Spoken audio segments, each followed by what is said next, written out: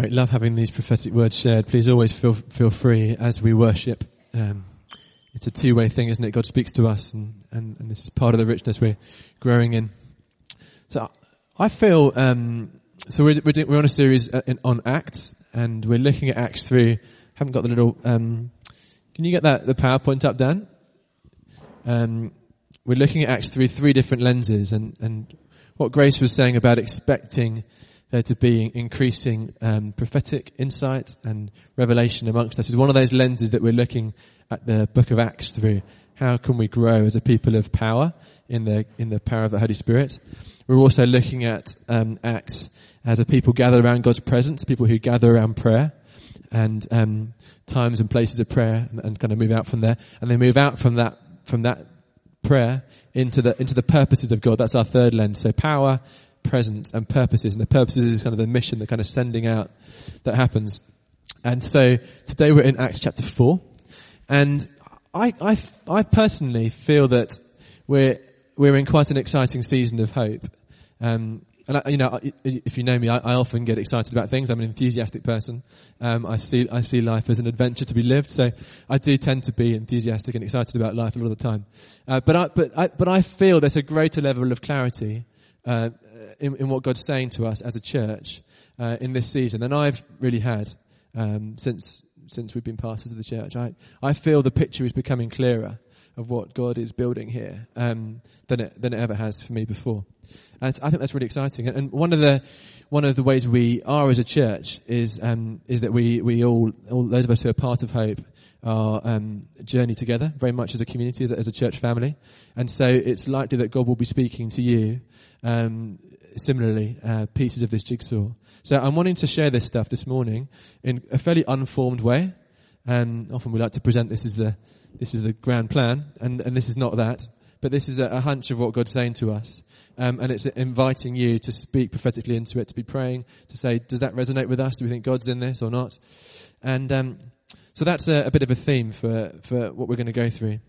I also like, when I do a talk, I really like to have a little catchphrase, a little sort of, what's the sort of word, sort of nugget, a sort of phrase that sums it up. And I haven't really got one for this talk.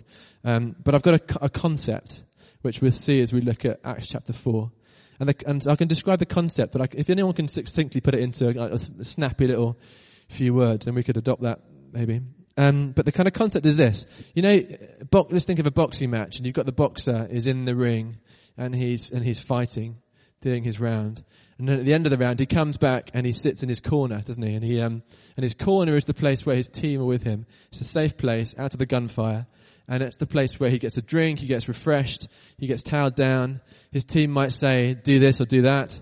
Or they might say, actually, you've had it, mate. Throw in the towel. Time's up, you're going to get destroyed. Or actually, you're really on the, just press on through, cheers him on. And it's that kind of concept of I think, of church being your corner that cheers you on and supports you. And is that's what I think what is the kind of nugget of the message today around how we be as church together. We kind of be maybe another example would be like let's think of a Cornish fishing village, and the boats go out into the Mousehole, isn't it? That sort of little harbour. The fishing boats go out into the seas, deep water, aggressive storms and things sometimes, and they come back into that place of safe harbour where the nets are the unloaded and repaired, and where the boats are repaired and so on. And it's a similar sort of thing, about sort of place of safety and encouragement and refuelling and preparation to go out again. And I think there's something in that which is God's design for church. And I'm speaking church generally here rather than specifically at Hope, although it obviously applies to us as well. Okay. Anyone got any little snappy phrase for that? No pressure, I've been thinking all week. Perhaps it will come to one of us. Let's have a look now at our passage, which is Acts chapter 4. Can I just borrow a Bible? In fact, we'll leave it on there. Go to Acts chapter 4.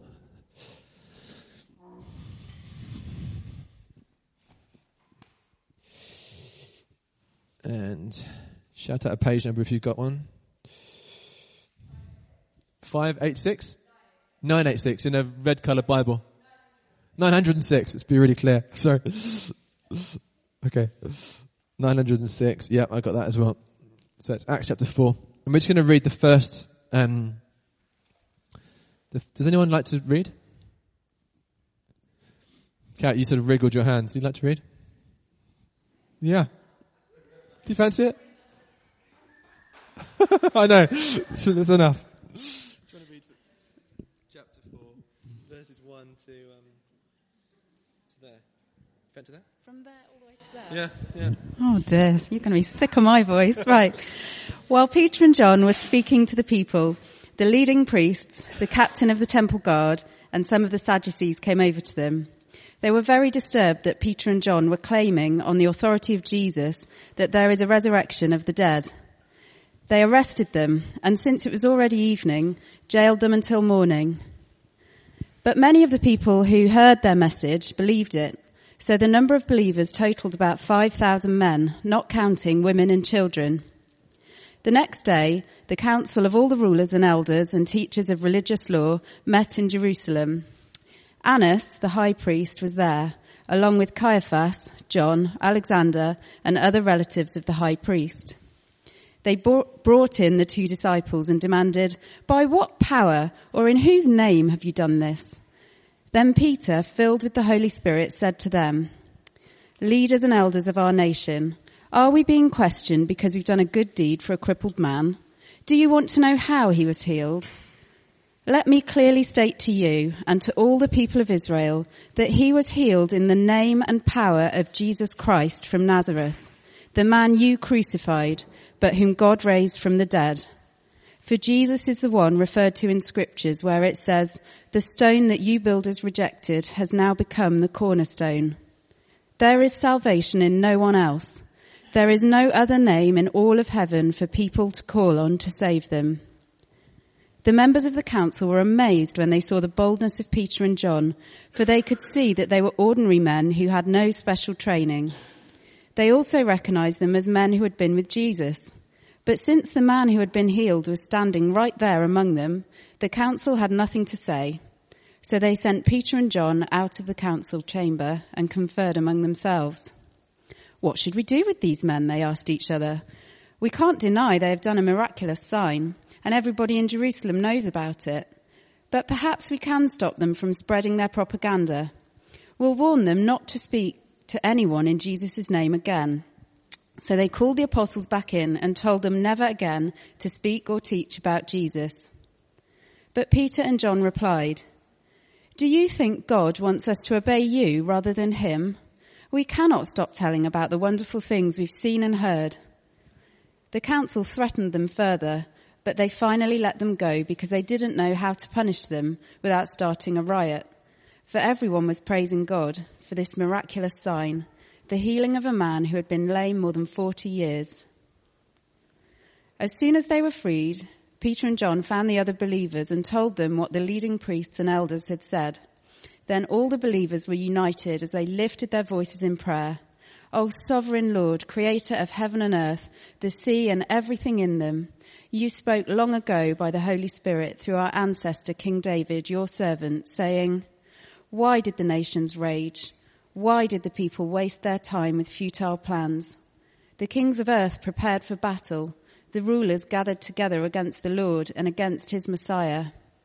This is what has happened here in this city. For Herod Antipas, Pontius Pilate, the governor, the Gentiles, and all the people of Israel were united against Jesus, your holy servant, whom you anointed. In fact, everything they did occurred according to your eternal will and plan. And now, O Lord, hear their threats and give your servants great boldness in their preaching. Send your healing power. May miraculous signs and wonders be done through the name of your holy servant Jesus." After this prayer, the building where they were meeting shook, and they were all filled with the Holy Spirit, and they preached God's message with boldness. Is that the end? Well done, Kat, thanks. Teach you to scratch and... So last week Alice was talking on Acts chapter 3, and she was talking already at the start of this incident.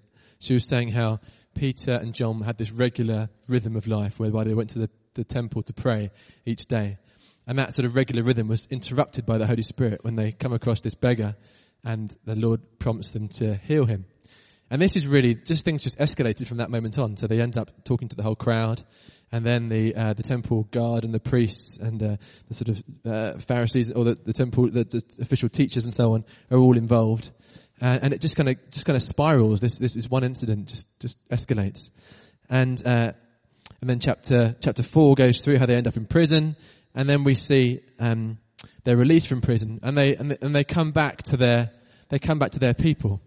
I think this is that the boxer been in the ring, been fighting. He comes back to his corner. They come back to the believers, and in that place, in that space, they can relax, and just sit back, and they can say, "This is what's happened. Gosh, isn't God amazing what He's been doing amongst us?"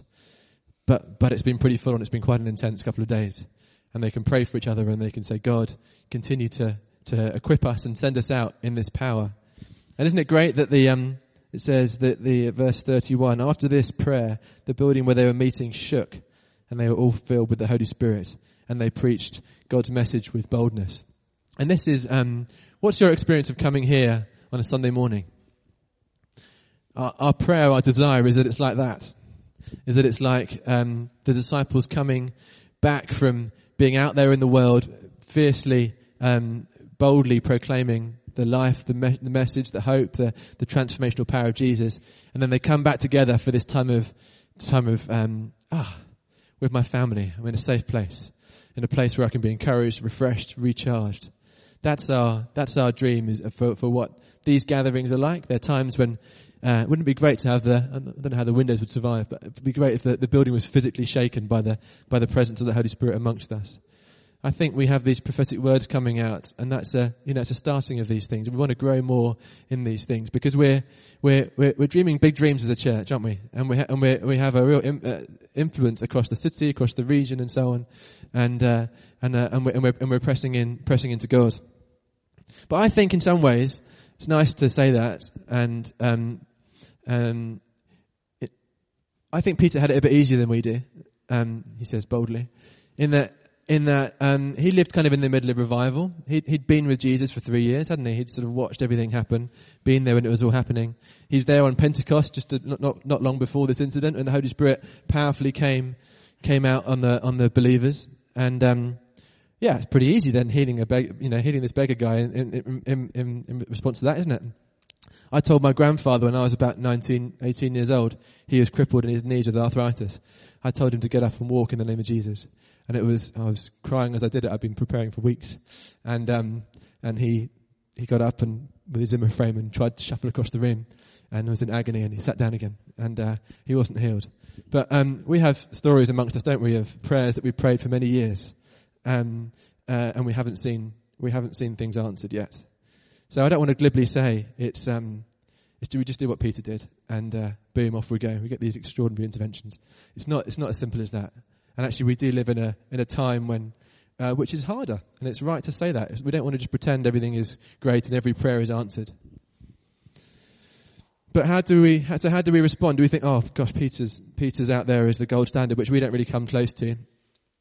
We'll just check out. We won't go there. It's too painful to go there. It hasn't worked. Someone that I find inspiring, or a movement that I find inspiring. I think I've got it on the PowerPoint just here. We sent this out in our fortnightly email last week. Is the Moravians, who are people in Germany, going back to sort of 15th century, and they were a community of Christians in sort of northeastern Europe who were really persecuted for their faith. At a time when the church was very institutionalized, there was a lot of corruption and sort of religion mixed up with Christianity, such that the kind of truths and the simplicity of following Jesus had really been robbed and replaced with just the sort of power structures and so on. And the Moravians were people who really took the Bible seriously for who Jesus is and what he says, and lived out his teachings in a simple and a real way. But as a result, they were really persecuted for it, and they had a shocking time. In 1722, a man called Count Zinzendorf, a German sort of high-class man, had lots of land and so on, invited and welcomed this Moravian community of Christians to come and live on some of his land. And this is this is it now. They formed a village and then it grew into a town. It's called Herrnhut. And there's a picture there of one of their prayer chapels. And as they formed this community, apparently to start with it was pretty terrible. There were lots of factions. There was hatred between each other. And so this isn't the kind of Peter type time, is it? This isn't the sort of glory of Acts chapter 3, chapter 4. But these are Christian people following the teachings of Jesus, and they gather in Herrnhut village, and they have a time actually when the Holy Spirit comes on them as a community, a bit like Pentecost. And it says that they learnt to love each other. They were changed from being people that had factions and hatred and so on into people that loved each other. And they went on to pray 24/7 for 100 years. And they prayed every day continuously for 100 years. And after 5 years of that, they felt the Lord say to start sending out missionaries. So they sent out about 300 missionaries all around the world, coming from this place of prayer. And including, I don't know if you've heard of John Wesley. John Wesley founder of the Methodist Church in the 18th century. So the whole of England, it's not exaggerating to say the whole of England was changed by his preaching and the ministry of his. And he experienced the power and the presence and the reality of God through these praying Moravian people. So I feel like for us as a church here at Hope, part of the design on us that God has said when Hope Chapel first started almost 20 years ago now was to be a place of prayer for the city. And we're finding such life at the moment in having this 1 day a month, the first Tuesday of each month, we're having our 24 hours of prayer as a church. And I don't know what your experience of that is, but we're finding such life and such joy in it, and it's working so well. And I wonder if there's a rumbling, a stirring here. Is this the starting point of God leading us into another development of this dream, this vision? So I think we see ourselves slightly between the kind of Acts chapter 3 glory of Peter and the bleakness of the Moravians initially. And so I think we're seeing some encouraging things happening here already. Just as the Moravians after 5 years started sending out the first Protestant missionaries, we're already sending out missionaries, aren't we, with our boats, in our workplaces. We recognise that our communities, that our workplaces and so on are our places of mission. And we're already engaging in that sort of mission. And this place of prayer is the fueling point really to connect with God, to see these things changed. We had a great time on Thursday. This is Simon organised this in Temple Quay. I don't know if you can see it. A few hopers in there. This is called the Prayer Barge, Upper Reaches. It's a barge which has been converted for prayer, and it's parked up in the middle of Temple Quay on the river. That's great, just in the middle of all those companies and business places there. To get to gather and pray. We had an hour of lunchtime prayer. It's going to be a monthly thing on a Thursday there. So the Moravians, I think, are an inspiration to us, and I feel like there's a relevance to their story, which not that we're going to try and copy them or do something the same as them, just as we don't try and copy the people in the book of Acts, but we're inspired by and we look to Jesus in light of their inspiration to say, Lord, what are you doing here? And then the last bit of another sort of picture, which I've been reading about recently, is this concept of minsters. And this goes back even before the Moravians to Anglo-Saxon Britain. And at that time, it was before there were sort of parish churches like Anglican churches established around the country. And the first buildings that Christians built were called minsters. And there's something in between a kind of a monastery or a convent, as we have them now, which is like a kind of closed community where monks or nuns really retreat from society and live in isolation. Something between that, and then between the kind of parish church model where, if you think of the sort of Anglican church where it serves the very local geographical community around them, and people would be christened and married and buried and go to the church for all sorts of stuff. That's the sort of a minster is somewhere kind of in the middle of those two things. And what they were is they would be places. In fact, I've got it on here. They've got these sort of 6 characteristics would be there for minsters. There'd be places of prayer. People would come from the region, not just the sort of immediate locality. And I'm conscious that those of us here, we've got Clevedonites here amongst us, and Yates. Where's Laura's around? Yates somewhere, and Backwell. Lots of Long Ashton folk, and we're not just people that walk to Hope Chapel, are we? From our homes, we're from right across the city and the area around us, around Bristol. And we come together to worship and to pray. Creativity was another feature of the Minsters, and I just love having this art, and we've got various other paintings and creativity and music around the building. Mission. So the people would come to the Minster, and they would be sent out to the regions around, as recognizing them as missionaries in their workplaces, communities, and so on. Justice. So again, God's given us a heart, doesn't need a prayer for people on the margins of society. So we run food bank here, and we go out and feed people on the soup run and things like that. Pilgrimage was really around people coming to this building to pray and to worship and to gather. And I don't know about you, but I've for a long time struggled with the idea of thinking of Hope Chapel as a special building. Some people have referred to it as a temple sometimes, and I'm like, no, that's not right. We are the temple of the Holy Spirit. The New Testament way is that God's people are the temple, the place where God dwells. But actually, there is also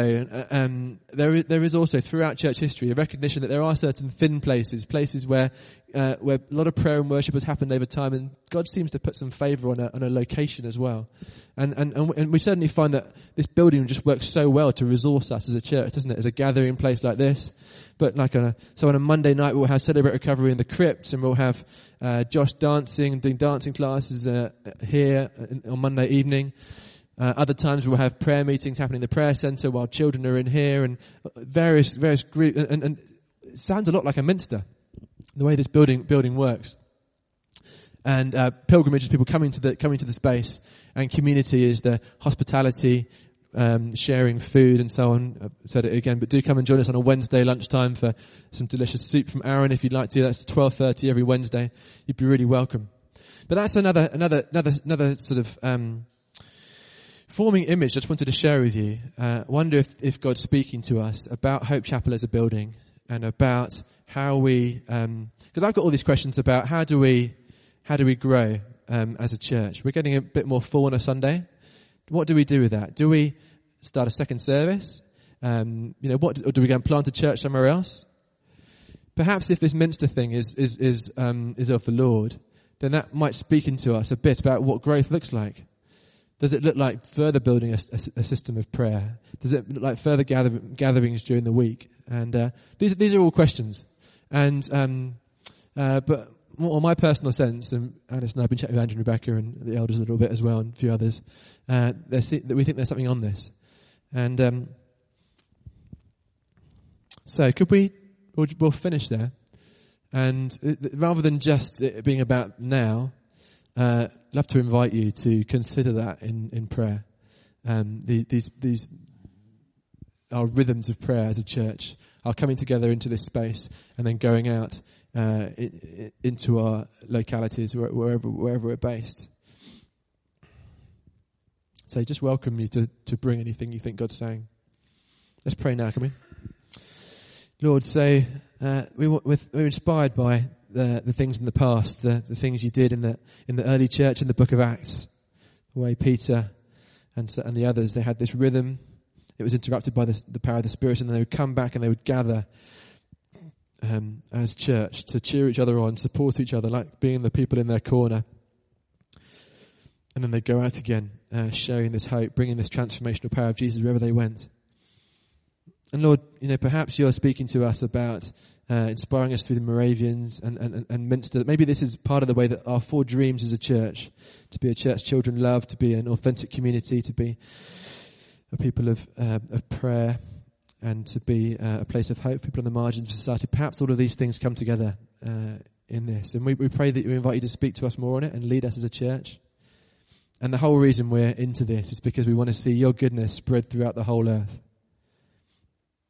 We're conscious that just the seed of that small community in Herrnhut has sent ripples through around the world for centuries since. So will you lead us? Amen. Great. We're going to stop there. I wonder, so Kate Webb has to shoot off, and she's doing older kids. So if you've got children in that group particularly, could you be a little bit faster of foot than normal? But it'd be great actually to just have a bit of time. Rob and Andrew, would you better just come and lead us in worship as well? So if you have to shoot off, do bring your children back in here if you'd like to. But can we have a moment now of just bringing that before the Lord and just hold it before the Lord? Could I be bold just to ask you to stand and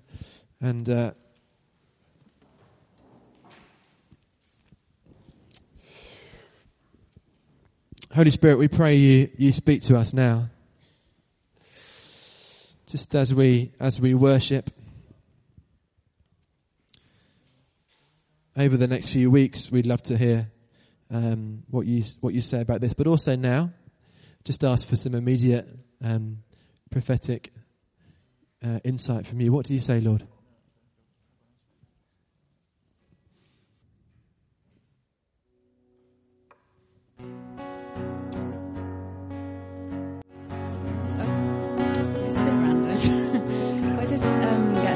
I'm just reminded of how Bristol was a merchant city, and that as much as it's about us going out and coming back to be restored, just this sense of welcoming things from other cultures, other countries, that they have great riches, and that almost like we're facilitating the release of that, like Bristol would have done years ago. There's a word from Grace about releasing us from a sense of guilt or not matching up to the standard there is in the book of Acts here. And so I just want to say, I guess I'm the pastor of the church here, so I have some authority over this church and how it runs and so on. And I just want to say that we release you to not feel that you have to conform to a previous model. Whether in the Bible or church history, just release you from any sense of guilt or obligation. And I just repent on behalf of churches for putting heavy yokes on people. So you've got to run our programs, you've got to sustain us. And so I just repent on behalf of the church leadership for having done that. And I just want to say that we want to release you, we want to facilitate you to be the people of God wherever you are in your different settings. We want to cheer you on. We want to support you. We want coming together like this to be that safe harbour, to be that place of celebrating who you are and what you're doing. So I just declare that freedom over us as a church in Jesus' name. Amen. Yeah, I'm just reminded years ago I felt this thing about in Backwell, women dancing in a home, but it never materialised, and I always felt a little bit, but and I'm just reminded by God, there's a woman now, a Christian woman in the village who said, oh, let's do this. And rather than me go, it didn't happen in my time, that's happening now, and I need to link in with her. So it's not just like we can link in with the Christians from Minster to, already happening, the things that are happening, and she wants to, we're kind of doing it. It's great. Yeah.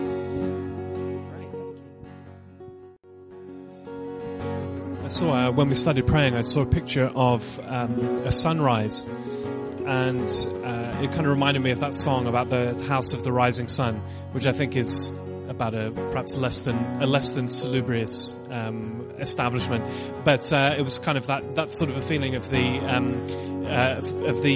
exoticness of something that God was doing, something new, something exciting, and I saw this kind of sunrise, and I was pondering on that really. How do you apply a picture like that, or how do you apply a sense of something like that being about a season of a sunrise? What does that actually mean, and how do you respond to it? And the thought that came to me really is that I think God's wanting to communicate to us this morning a sense of expectancy.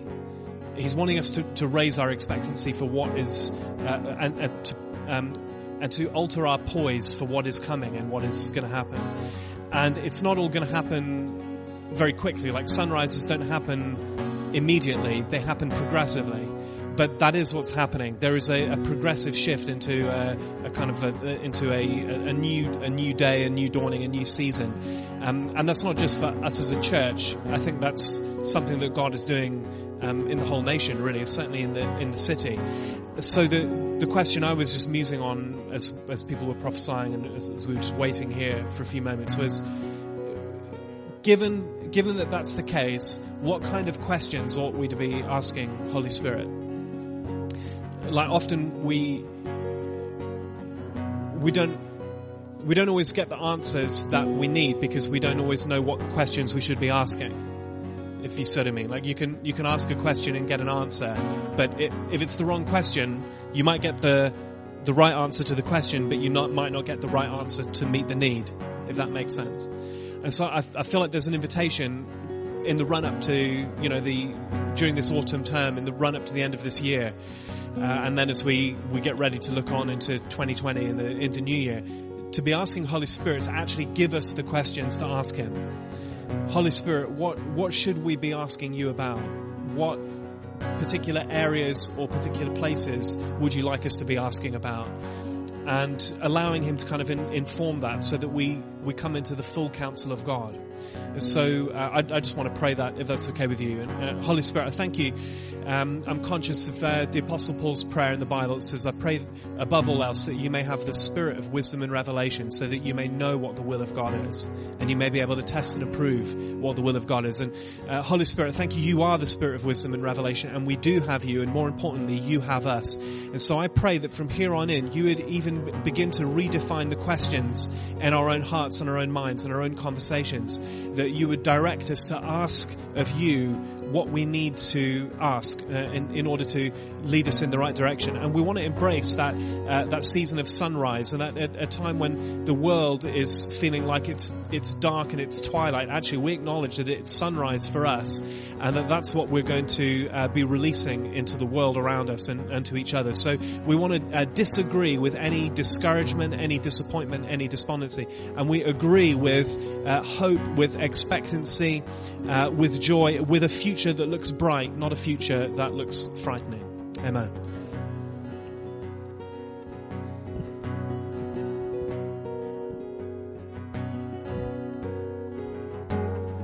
So Lord, we ask you to lead us as a church. Thank you for the privilege of being part of this. Abba.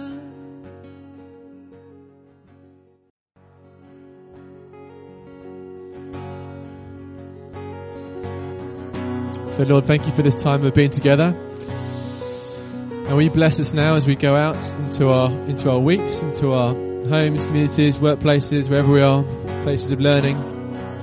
Bless us to go with your message, with your hope, with the fire of Jesus inside us. May we see your kingdom come, particularly lift up the difficult places and the places which it feels like continually banging on doors and saying, God, break into this place, or that feels like ground that's difficult to plough up. We agree with those difficulties, and we say that just because it's hard doesn't mean God's not real, He's not there.